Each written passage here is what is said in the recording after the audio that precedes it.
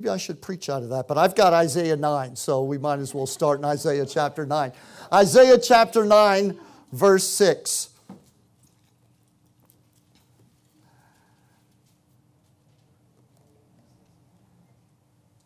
Jesus puts the life in living. More and more every day as we see darkness and disappointment around us, we're reminded that His light never stops shining.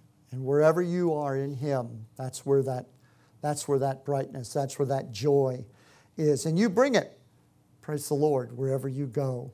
And if you're one of those Christians that likes to let their light shine, let me tell you, we need you today. Praise God. We need you today. Isaiah chapter 9, verse 6 and 7. For unto us a child is born, unto us. Everyone say, unto us. Unto us a son is given. And the government shall be upon his shoulder, and he shall be called Wonderful Counselor, the Mighty God, the Everlasting Father, and the Prince of Peace. You know, when the heavens broke open over the manger where Jesus as a babe was born, they filled the skies with celebration and rejoicing, and they were announcing God's gift to the world. Not our gift to Him, but His gift to us. And they announced it saying, unto you is born this day in the city of David a Savior who is Christ the Lord. Isaiah saw the same scene, and he said, unto us a son is given. A son is given to you and I. You know, mankind needed a son, didn't we? We needed a son. We've always been looking for sons. We look for them in our heroes. We look for them in explorers. We look for sons in social and political leaders, always hoping that that son that came out from us, that we can identify with, that represents us, is going to connect with the promised land. And through our son, we'll have that connection. And, you know, I think that happens in small ways sometimes in life. Our sons grow and go out, and they do well, and we're blessed by the bounty or the wellness. But humanity has never produced a son that really could meet our real true need. All of our sons turn out like us. All of our sons eventually turn into us. And even the best of them, the best of us, are sinners, and we fall short. And humanity is lost in darkness. I know there's a lot of good things in the world. There's a lot to celebrate. But if you watch or are a student of history or you go through life with your eyes open, you notice there is this thing, this trend. Everything that shines eventually tarnishes. Everything spins slowly down and dies. And eventually the lights go out on every party. It's just the way it is. I don't want to wax overly philosophical, but humanity needed a son. We needed a son that could bring us back to God. We needed a son that was produced by the blood covenant. I spent a great deal of this year teaching on the blood covenant. And 2,000 years before Jesus was born, that birth in the manger that we celebrate today, 2,000 years before that, almost in the same spot, in a similar location, on a mountain that now is the home of the temple and of Jerusalem, called Mount Moriah, a man who God made a blood covenant with. God entered into an agreement with a man named Abraham, the first man that God drew into this kind of relationship. And He formed this blood covenant that bound them together in oneness. It was unable to be broken. It was irreversible. And that's why it was symbolized by the two halves of an animal, like a heifer, because those two halves represented the two parties brought together into oneness. God wanted to make a new creation, a new being. The blood covenant was all about producing a son, the son that neither Adam or Eve or any other set of parents, right down to today, would ever be able to produce on their own. And so Abraham enters into that covenant, and God promises him to bring forth a son. He will be a son of the blood covenant.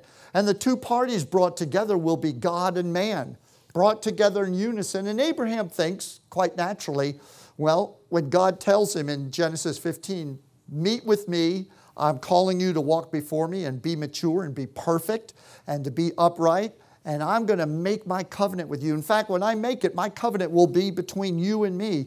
But Abraham represents not just himself, and he doesn't just represent his descendants, he represents the whole world, a covenant for all people. And that's why the angel that appeared above Bethlehem said, this shall be a sign to all people. This is a blessing for all people. Peace on earth. So, up on Mount Moriah, God had told Abraham, once he finally has that miracle son, and I can't take the time to talk about how that boy Isaac was a miracle, but he was. Abraham loved him dearly. He was his only son. And God said, I want you to take him up on Mount Moriah and offer him to me.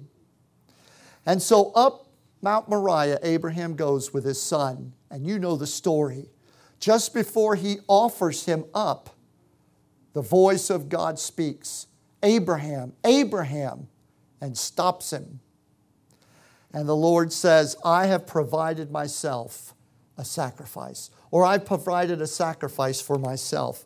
I think if we were to put it in modern terms, and we were to understand that offering was what the Bible calls an olah, O-L-A-H, or a burnt offering. You might think that the olah, or the burnt offering, was an offering for sin, an offering that washed away or wiped out sin.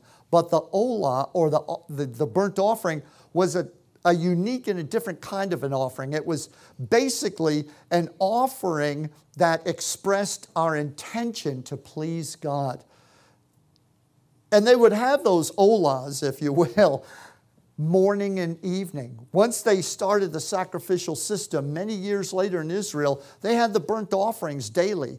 Every day, God's people were to say to the Lord, Lord, I'm here, and I want to please you in this day. I want you to take me in your favor.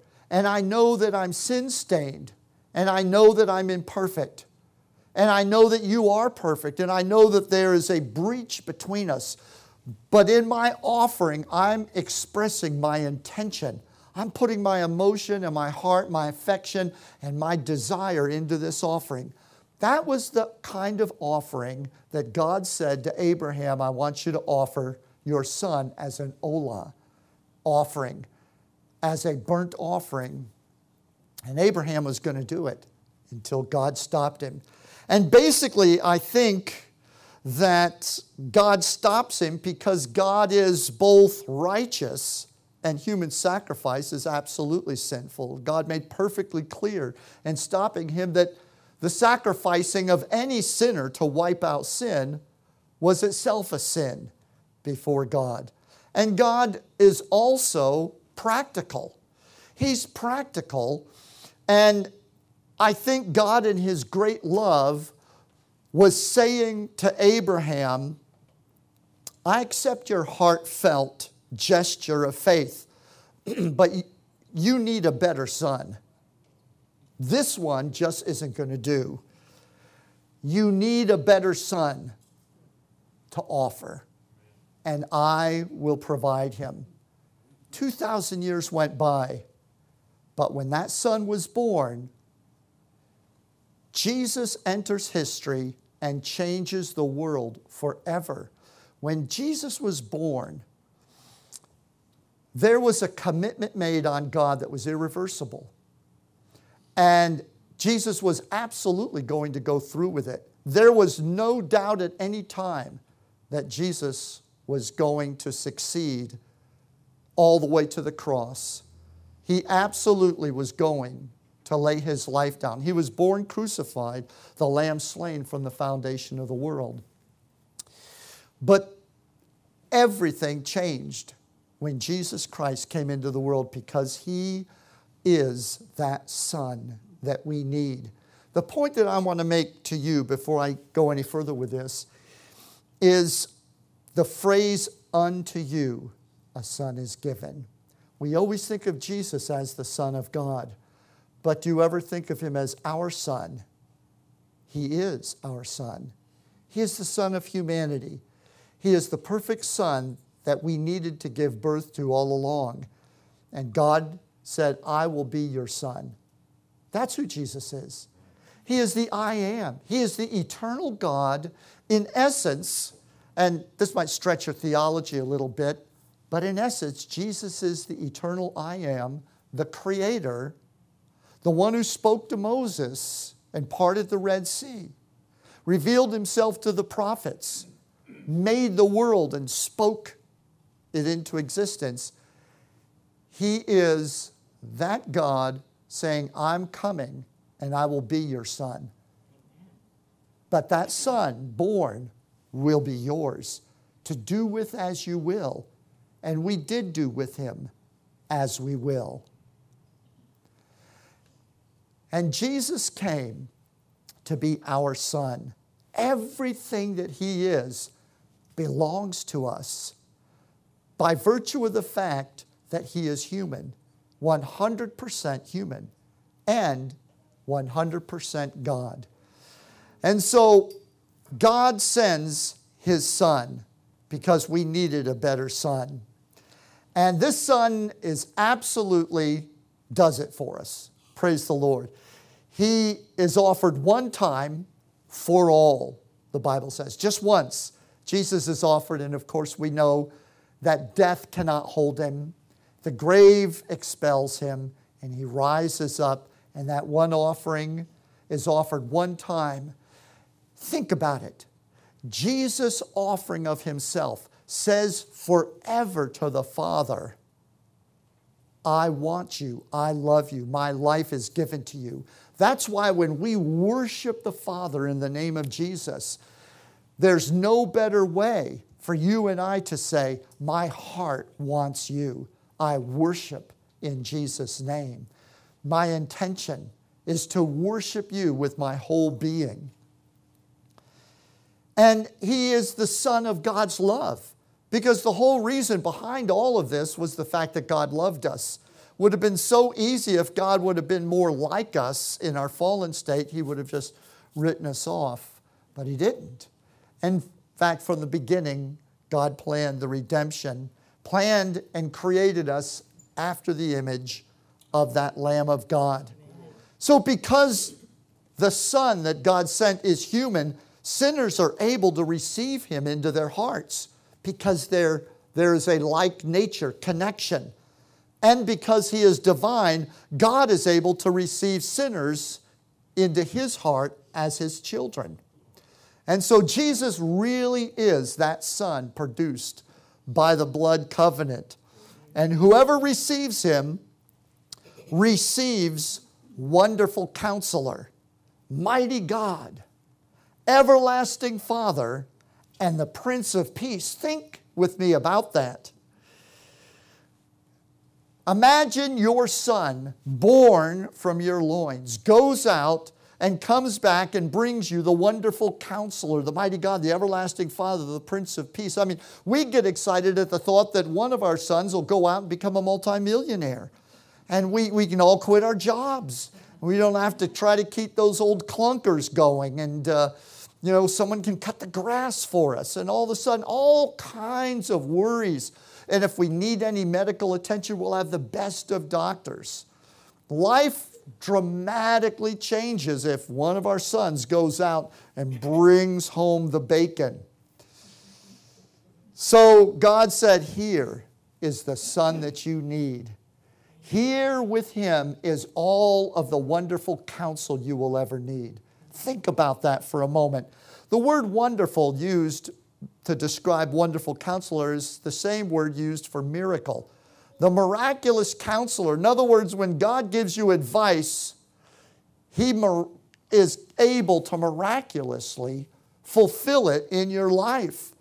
Do you need something wonderful going on in your life today? You don't have to raise your hand, but how many of you could say, boy, I could use something wonderful right about now in my life?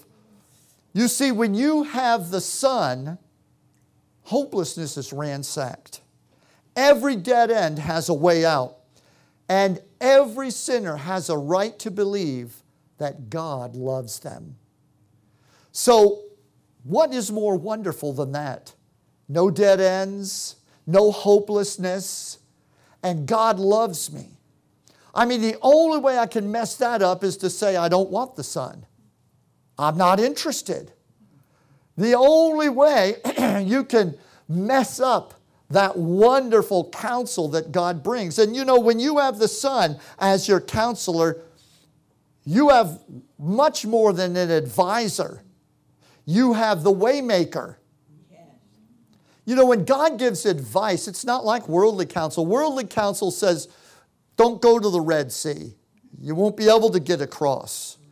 And the Egyptians are going to go this way. When you go to advisors or counselors, they are counseling you, trying to find the best way out there in the world. They are out there looking at circumstances and situations and trying to find out how you can navigate best through those. And sometimes the counsel is, I'm sorry, but you're stuck. I can't help you. I don't really know how to get you out of this situation. But when God advises you, He advises you from the standpoint of being the way maker. He doesn't care that there's a Red Sea. His advice to the disciples wasn't to cross the Lake of Galilee because the weather was supposed to be good. But his advice to cross the sea, he counseled them to get in the boat and go to the other side because he's the storm killer. He's the storm calmer. Hallelujah. So could you use the wonderful counselor? Think about it. Think of the wonderful stories. Think of Jehoshaphat about to be annihilated by 3 invading armies and all of Israel wiped out under his watch. And yet God says, send the praise team out. And God somehow makes them, his enemies, all kill one another. And the praise team and the soldiers' job that day, actually for the next 3 days, was collecting up all the gold and the silver and getting all those cars and chariots and horses and dragging them back home with them. That was their job. I mean, I could use a wonderful counselor like that. How about you? When you have the Son, and you're locked in life's struggles, always remember that because you have the Son, you have the door to every battle that you're in. Even if it's not your fault, even if it is your fault. In every struggle, in every battle of life, you have the door that you can open up for the mighty God to step onto your battlefield. Psalm 24, 7 and 8, one of my favorites, says, lift up your heads, O ye gates. Be lifted up, O everlasting doors, and the King of glory shall come in. Listen, who is the gate of your house and the door, if not you? In your life, where is the door? Why is Jesus knocking on the door? Why, if He's the door to your life, why isn't He just barging and letting Himself in? You and I are the gate and the door to everything in our life. We can't control what comes at us, but your life is a door, and you can open that, and the Bible says the King of glory shall come in. When you come to the Lord, when you pour your heart out, when you're sincere, when Jesus is truly the thing that you want in your life, Above everything, the Bible says, lift your heads, O gates. Be lifted up, O everlasting doors. The King of glory shall come in. And then the rhetorical question, who is this King of glory? Well, God's right there with the answer. The Lord strong and mighty, the Lord mighty in battle. Who is the King of glory? The Lord of hosts. He is the King of glory. So if you open the door, you let in that King of glory. How do I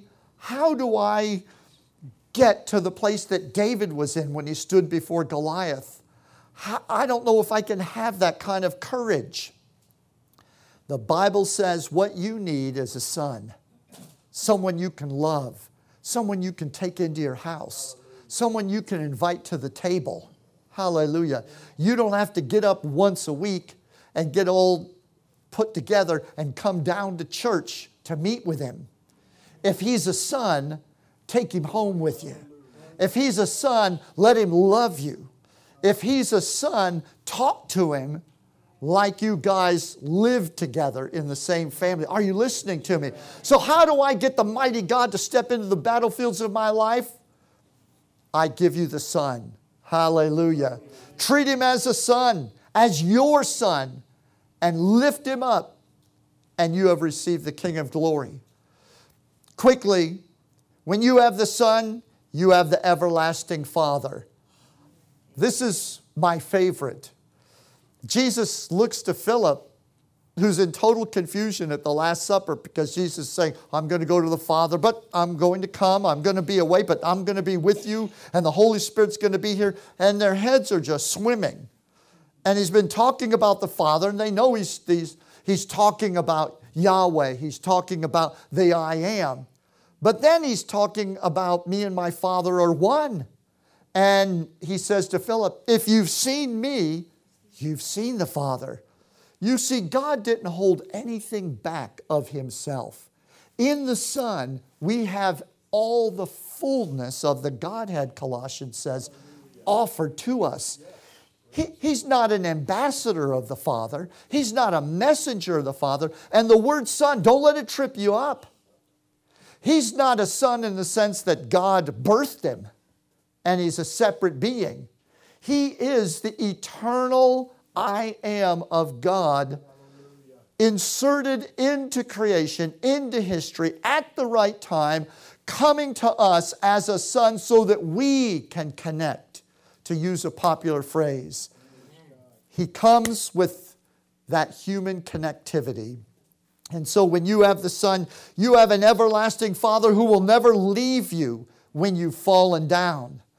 And he will be with you when you're in trouble. That's what a dad is. Hallelujah. You're safe to make mistakes around your father. He's going to correct you, but he's not going to kick you out. And he's not going to abandon you. In fact, he loves you.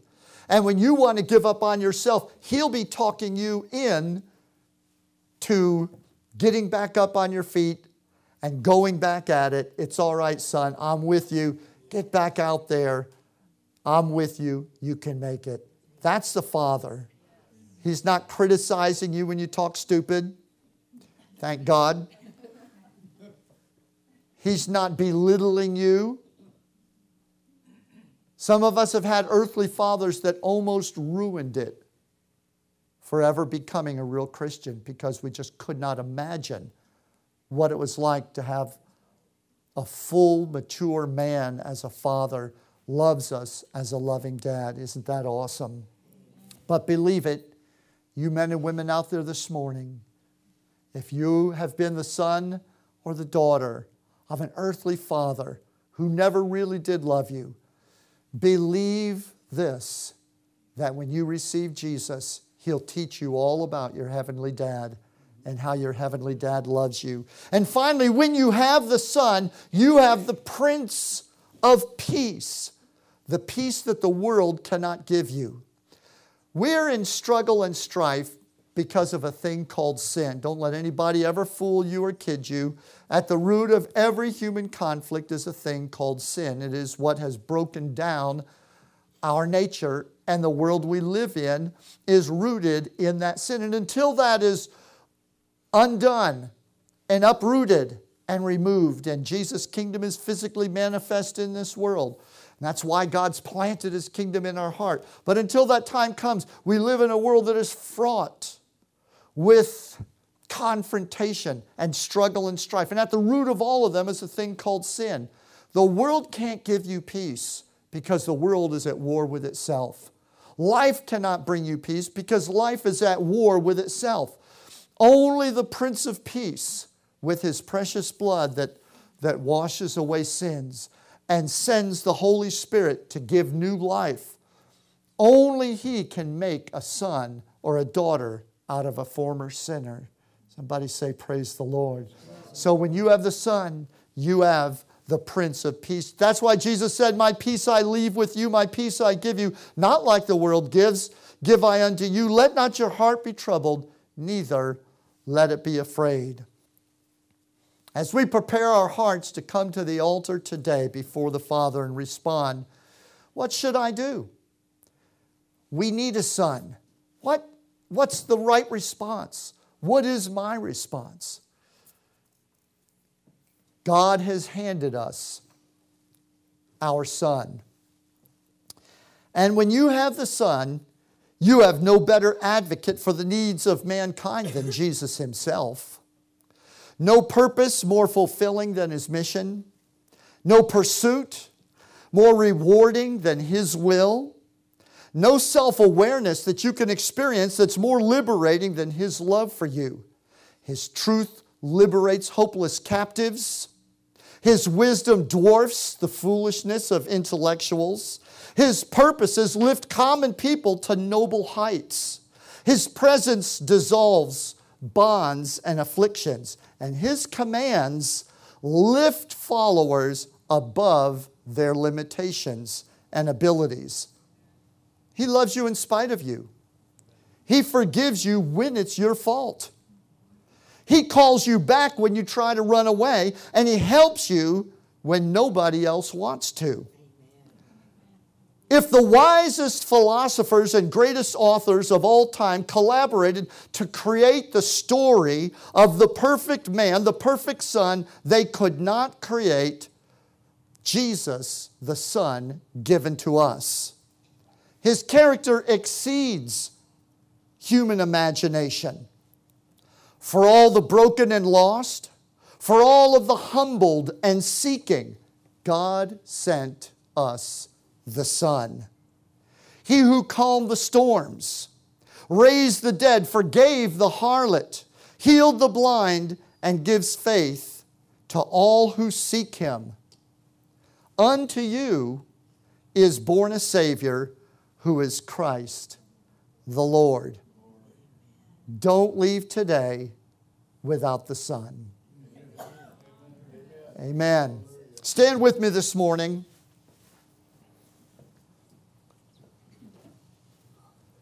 In the gift of the Son to us, God held nothing back.